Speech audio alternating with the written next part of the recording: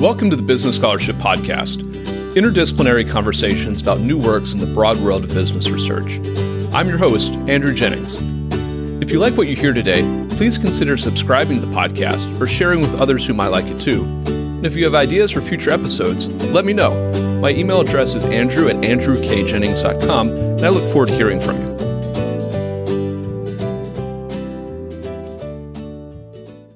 Our guest today is Stephen Dean, professor of law at Brooklyn Law School. We'll be discussing his paper, 10 Truths About Tax Havens, Inclusion in the Liberia Problem, which was co-authored with Atiya Waris of the University of Nairobi and is forthcoming in the Emory Law Journal. I'll add a link to the article in the show notes for the episode. Stephen, welcome to the Business Scholarship Podcast. Thank you so much, Andrew. I really appreciate you having me. Stephen, I wondered if we could start this conversation with an introduction of what the Liberia problem is, what's the background there, and what motivated you and your co-author to write this paper? That's a great question to start with, Andrew. I think that the background that is important to understand where the article came from is to understand just the way international tax has historically worked. Much of the way the international tax system works was elaborated 100 years ago by the League of Nations. I am not making that up. So it was created in a world where the globe consisted of basically Europe and North America. That was really who designed the international tax system that we have now. And that may have been a reasonable approach a century ago. These days, having that sort of lack of perspective is a little more problematic. Professor Waris has really been a leader in articulating the politics of international taxation and explaining why it matters that different types of jurisdictions may have different interests. I've been a big fan of hers for a long time. And what I've seen in her work, but haven't seen elsewhere in a lot of places, is really the voice of, not of the global south, that's a little much, but just different voices of different jurisdictions. So she does a great job articulating that. A few other scholars, Célie Degan, who's now at Oxford, did a great job of explaining what the international tax system might mean for the global south. And there just haven't been a lot of voices really capturing those different perspectives. When I had the opportunity to work with her to try to offer what for many people would be a quite surprising perspective from a different sort of country on international tax, I really leapt at it because nobody's thought about this more than she has. And frankly, nobody understands it better than she does. So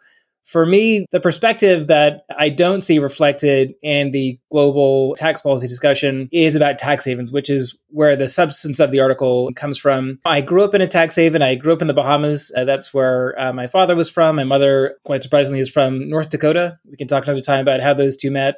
But growing up in a tax haven and then come to the US and studying and ending up studying tax law is not entirely a coincidence. But I saw in the discussions of tax havens, especially over the last 2 decades, a real absence of perspective. What Atiya and I were hoping to do was to give people a very different perspective on a problem that I think many people think they understand. So I'm hoping to challenge a lot of what people think they understand about tax havens by offering a very different perspective. And I know that by working with Atiya, we were able to expand a little bit on the question of what is a tax haven and why does it matter into a broader conversation about why different voices matter, why we want to have a global tax policy discussion that has a real, true variety of voices. And I'll just give you an example. So we're at a really pivotal moment in international taxation these days. You may have heard about digital taxes being proposed and fought over. And there are a lot of real, I don't know if it'll be a watershed moment, but it has that feel to it. So you have a lot of books that purport to offer a new global solution to tax policy. And the authors of those books will almost always be a series of white men from the global north. And I think both Atiya and I agree that if you're trying to propose a comprehensive solution to all the ills with the international tax system, and you have just a very narrow slice of humanity articulating it, it's going to get a lot of things wrong.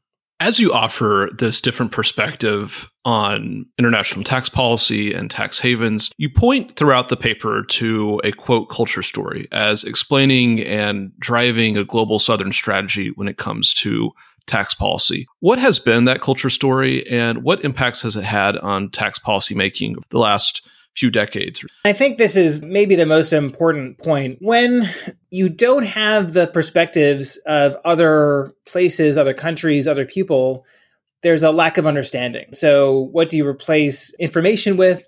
You replace it with stories. And that's really been importantly true in the international tax space, where a lack of understanding has really been hamstringing what we can do in terms of remaking the international tax landscape. You really see it in striking terms with the conversation about tax havens. I mentioned that I grew up in one, and I understand what they are and what they aren't. And I think maybe the most helpful way to explain the problem of tax havens and the problem of the culture story of tax havens is to think about a problem that we're all really familiar with these days of COVID-19. COVID-19 is a problem not in any one place, but everywhere. And one of the big challenges of dealing with it, the stage we're at right now, when we're recording this podcast, is trying to get enough people vaccinated, right? So we're trying to get enough people vaccinated so that we can, if not reach herd immunity, we can at least lower transmission levels so that we can go back to our normal lives.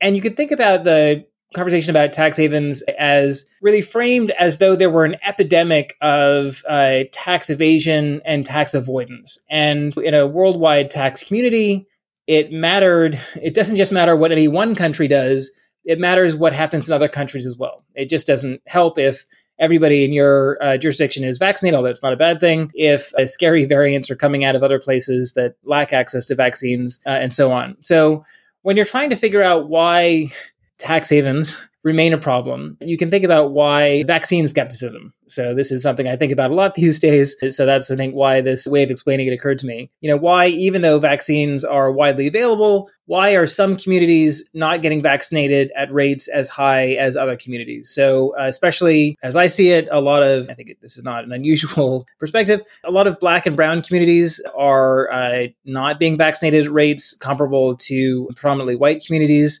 And there's often a culture story told about why that is true. Why are some communities not embracing vaccines the way others are, and what can be done to fix that problem? And the culture story that often is told about why Black and brown jurisdictions in the US resist vaccines is because of skepticism about government. There have been no shortage of awful incidents that should make Black and brown people in the United States skeptical about interacting with the healthcare system. But of course, the truth is that it's more complicated than that, right? There are systemic issues that prevent Black and brown and lower income folks from accessing vaccines, availability of healthcare, paid time off to both get the vaccine and then recover from the vaccine once you've got your second dose. There are a lot of practical reasons why you can't solve this problem. And to just bring us back to tax, the problem in global tax policy has been that we have been telling a lot of stories about why we have the problems of enforcement that we do in international taxation. And generally, the story that is told about, say, why Africa. So in order to meet your basic development goals, the United Nations says you should collect at minimum 20% of your GDP in taxes. And for more than half the countries in Africa, the figure is less than 15%. So that is not a good thing. And the culture story that explains why Africa doesn't collect the taxes it needs to, it goes along the lines of a lack of political will or corruption. And the facts are more complex. There are a lot of reasons why, and we'll talk about some of them later on, why they lack the ability to collect the revenues that the UN says they need to collect in order to meet their basic development goals. And without information about those actual problems, we resort to culture stories that are just unhelpful and distracting from the policymaking process. One consequence of this culture story is that global policymakers, as you describe them, really operate with a fixation on punishing what they view as tax havens. What motivates that fixation on punishment, and what real-world impacts does it have for the international tax system, both for the developed countries that do the punishing and for the developing nations that are punished? In 2000, when the richest countries in the world were deciding what the problem was with international taxation, they couldn't quite figure it out. And what they did was they decided that they were facing an epidemic of what we now call base erosion and profit shifting. And rather than taking a serious look at the systemic failures, the actual systemic problems that prevented states from collecting tax and participating in the international tax community in effective ways, the process that came out of that exercise was a blacklist, right? The Organization for Economic Cooperation and Development published a blacklist of states that it decided were the problem, that were not being cooperative, and that needed to be punished in order to be made to cooperate. And incredibly, just thinking about history and what was happening at the time, Liberia was on that list of uncooperative tax havens, but Switzerland wasn't. The problem here is that when you tell a culture story that identifies the problem as a willful, uncooperative behavior from certain jurisdictions, you end up punishing some states and letting others go unpunished. But none of what you do actually addresses the root causes that are, again, to refer back to that example, that are preventing people from getting the vaccines they need in order to bring down transmission rates and allow us all to resume our lives. And the problem with the fixation on punishment that came out of the culture story, that some states were just uncooperative and were not interested in being part of the international tax community, really focused us on a certain set of responses that did not go to really identify what the key problems were, what the goals were. They just decided that there was a lawlessness that needed to be addressed, and that prevented that conversation about what the real systemic problems were that needed to be addressed. In 2000, the OECD creates a blacklist of uncooperative tax jurisdictions. And as you note, Liberia was on the list, which had recently undergone a civil war, but Switzerland was not on the list. I wondered if you could talk more broadly about how white privilege and Black and brown suspicion have driven the last few decades of global tax policy, how they were drivers of this desire, this fixation on punishing tax havens, and where are we now in terms of privilege and suspicion driving policy?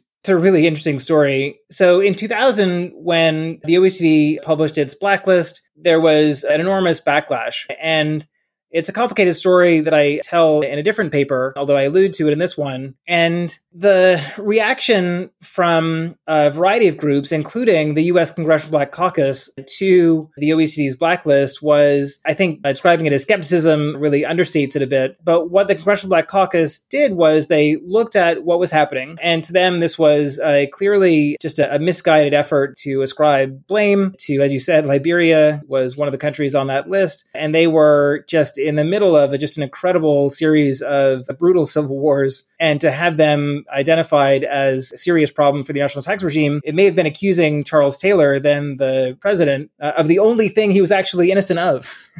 So it was really quite striking. What happened when the Congressional Black Caucus responded to this, they actually persuaded Treasury Secretary O'Neill and the second George Bush to withdraw from the OECD initiative. And their withdrawal from the OECD initiative really had enormous implications for the OECD's legitimacy. So it was not clear at all when this project in 2000 and 2001 collapsed, when they essentially were called on this mistake they had made, this approach where Liberia is called out, but Switzerland, which we knew all the while, but eventually it became clear was a much bigger problem, really did bring the possibility that the OECD would no longer be the leader in global tax policy. It was such a profound loss when the US withdrew their support. And ultimately, that did not happen. The OECD retained its place as the de facto World Tax Organization. But the problem with that episode, and I think what it really captures, is how powerful and quite simply distracting those culture stories are. Even though the OECD did not succeed in imposing economic sanctions on these states, and the Congressional Black Caucus and the US pulled the plug on that effort, it really did cement a narrative of there not being a systemic problem at all. Everything is working just fine, except for this lawlessness. That ended up surviving this whole debacle in 2000 and 2001, what happened was that rather than taking a global comprehensive look at the systemic problems, what keeps more than half the countries in Africa from meeting those basic sustainable development goals of revenue collection, the narrative of lawlessness, of uncooperative states, often in the global south, really preventing us from having nice things, it remained. And we never got to have that broader conversation about what should the goals of international tax policy be, what are the concerns need to be addressed. And it's remained true that we're still focused on these questions of who is doing something wrong, rather than how we can fix the broader system that we really need to focus on. This paper is structured as 10 truths about tax havens. So you go through 10 statements and talk about the truth that they represent. And the listenership of this podcast is predominantly American, not exclusively, but predominantly American. So in the spirit of questioning privilege in the international tax system, I wanted to hone in on your truth number 3, that the United States has become what you call a superhaven. What do you mean by that? And how is the U.S. not just a tax haven, but a superhaven? That's another interesting story. And I think the best way to tell it is back in 2000, the same year that the blacklist was published, Reuven Aviona explained why punishing tax havens didn't make any sense. So he basically showed that, again, say that rich countries could reach herd immunity against individual tax evasion, even if the states that we're talking about, that they were focused on, didn't cooperate. So they just didn't need their cooperation in order to make sure that tax evasion by individuals, not tax avoidance by corporations, would be a problem. And what he noted was that if you are engaging in tax evasion because you want to maximize your returns, actually hiding your money in a tax haven, certainly hiding your money in Liberia or most of the other island states that you think about as tax havens normally, would be a terrible idea. So you would keep all of your pre-tax returns, but you wouldn't have any because these are not places where you can earn a reasonable return, risk-adjusted return. You just can't do it. There's nothing there. And saying that the money is hidden there is just, it's not really a lie, but it's also not true. What was actually happening that Aviona explained was that the money was actually just passing through these jurisdictions. And so the money would just pass through the Bahamas, again, where I grew up, on its way to another jurisdiction where it would actually be invested. And Aviona explains, certainly true at the time, that there were only so many jurisdictions where you could actually earn a decent return, and essentially the OECD, right? So within the OECD, you could make sure, and he offered a few simple tricks that the OECD could have done to solve this problem, to make sure that they were able to protect themselves from tax evasion. So he had shown that there was just no need to engage in this kind of exercise of punishing outsiders when it really could be handled internally. By about a decade later, in 2009, when the Swiss bank scandal left no doubt that Switzerland was a major player in individual tax evasion, what the U.S. did was create a new set of rules that it called the Foreign Account Tax Compliance Act, known as FATCA, that required banks everywhere, and not just in certain jurisdictions, to provide the U.S. with information about its residents, about its taxpayers. And this is a different way of solving the problem Aviona explained, but the key to it is that it is a one-way street. So this is the U.S. demanding that foreign banks provide information on U.S. taxpayers, and it prevents other jurisdictions from either helping disguise foreign investments, but it also makes sure that the U.S. can't suffer from individual tax evasion because it has information from all of these banks around the world about its taxpayers. That's the theory. But the key is that it doesn't, certainly in its pure form, doesn't require the U.S. to reciprocate, right? So it's just a one-way street. We get information from foreign banks, but they don't get any information from us, and foreign jurisdictions don't automatically get information from us. We're in the position now of collecting information, but not providing it. And following up on our FATCA, the OECD helped spur a global information exchange network that was intended to build on what FATCA did. But what actually happens to be true, the U.S.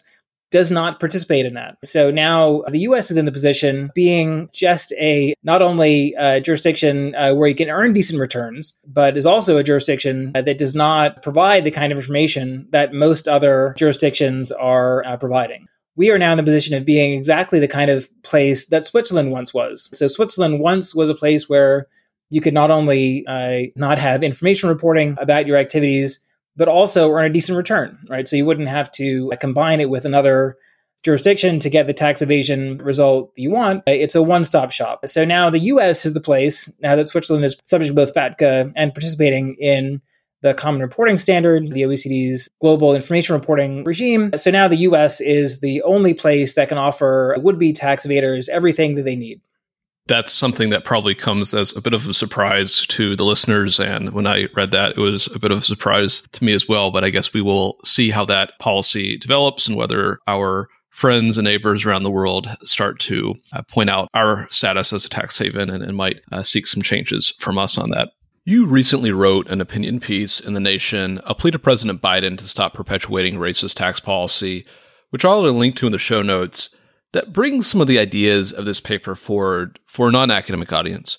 What motivated you to write this piece, and has it had any impact? It's interesting. My wife noted after all this had happened that I wrote this in the middle of the night in a moment of, I won't say unease, I'll go a little stronger than that. It was really quite surprising to me, disappointing. I was quite disappointed. And my wife reminded me that my father, who passed away a few years ago, was up at night, in the middle of the night, quite regularly writing letters. I didn't really mean to be channeling my dad when I was doing this, but I think I was, and it's really a nice thing for me. But the more specific, not the historical context, but the specific motivation for this letter, and it really was quite something I felt very strongly about, which is, I guess, why I wrote this open letter to President Biden. I've been writing about the problem of tax havens, and not just the problem of tax havens as a problem for the global north, but the problem of the cultural story of tax havens, of the fixation on every story on the internet that talks about tax havens uses a picture of a white sand beach. And that's true even when we're talking about corporate,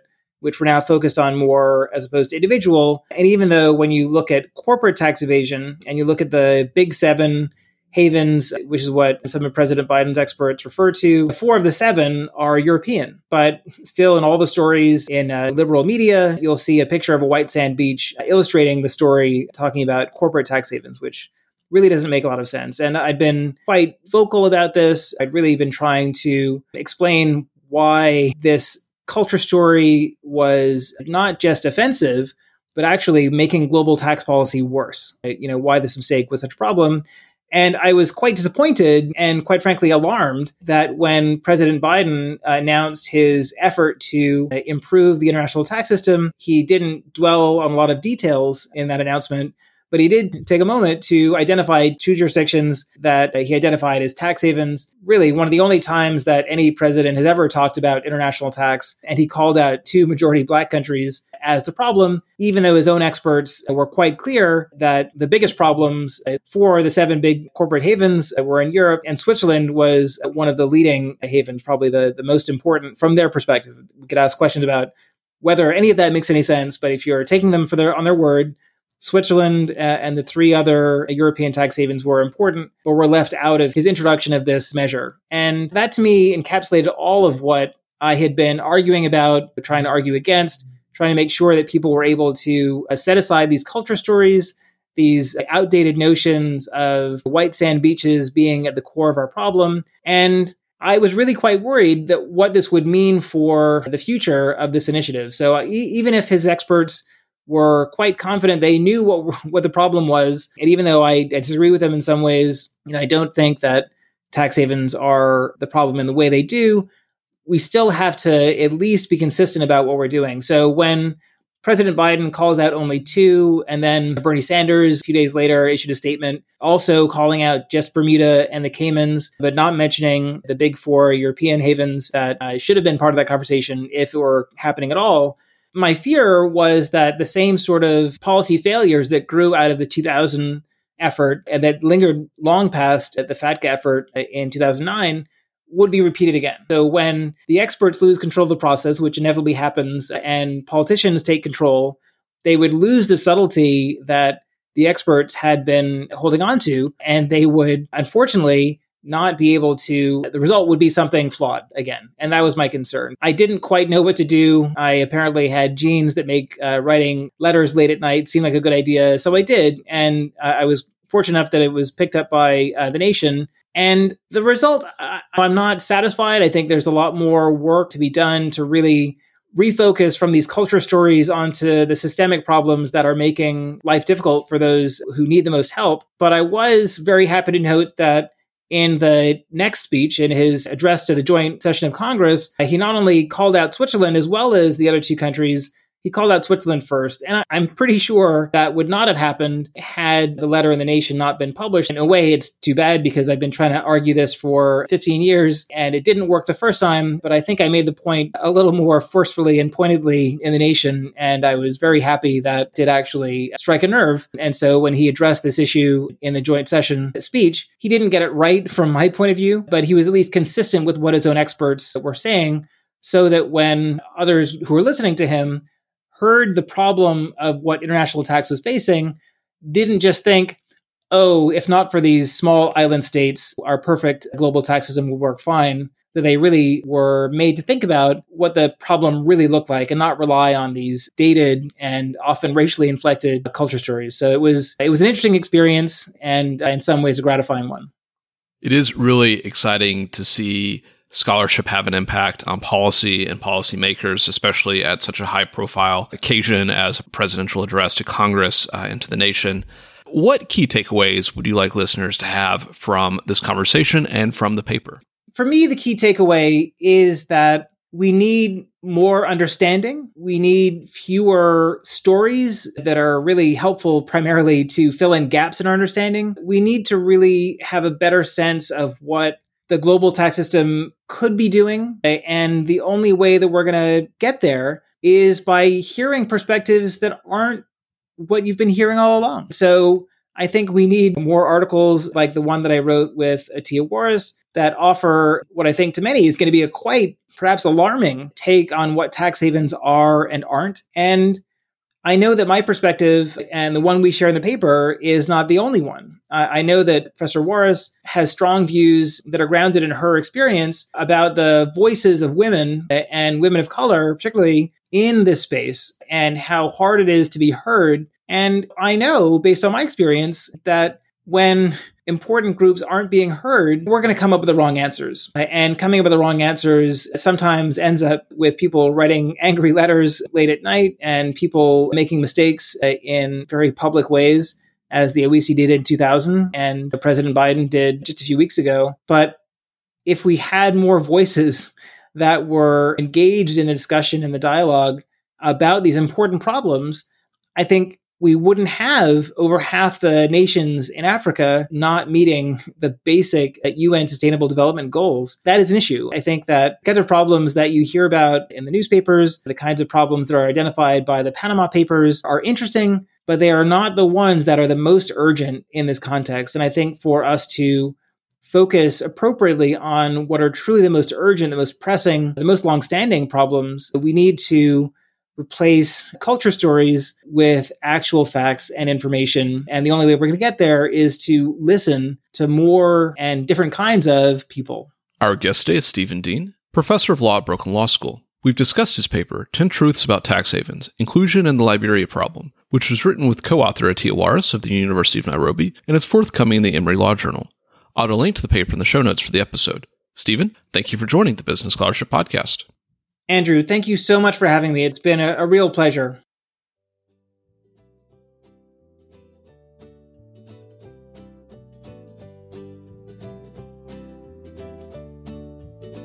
Thank you for listening to another episode of the Business Scholarship Podcast. If you like what you heard, please consider subscribing to the podcast or leaving a rating on your favorite podcast app, or let other people know about it too. If you have suggestions for future episodes, please let me know. My email address is andrew@andrewkjennings.com, and I look forward to hearing from you. Until the next time, I'm your host, Andrew Jennings.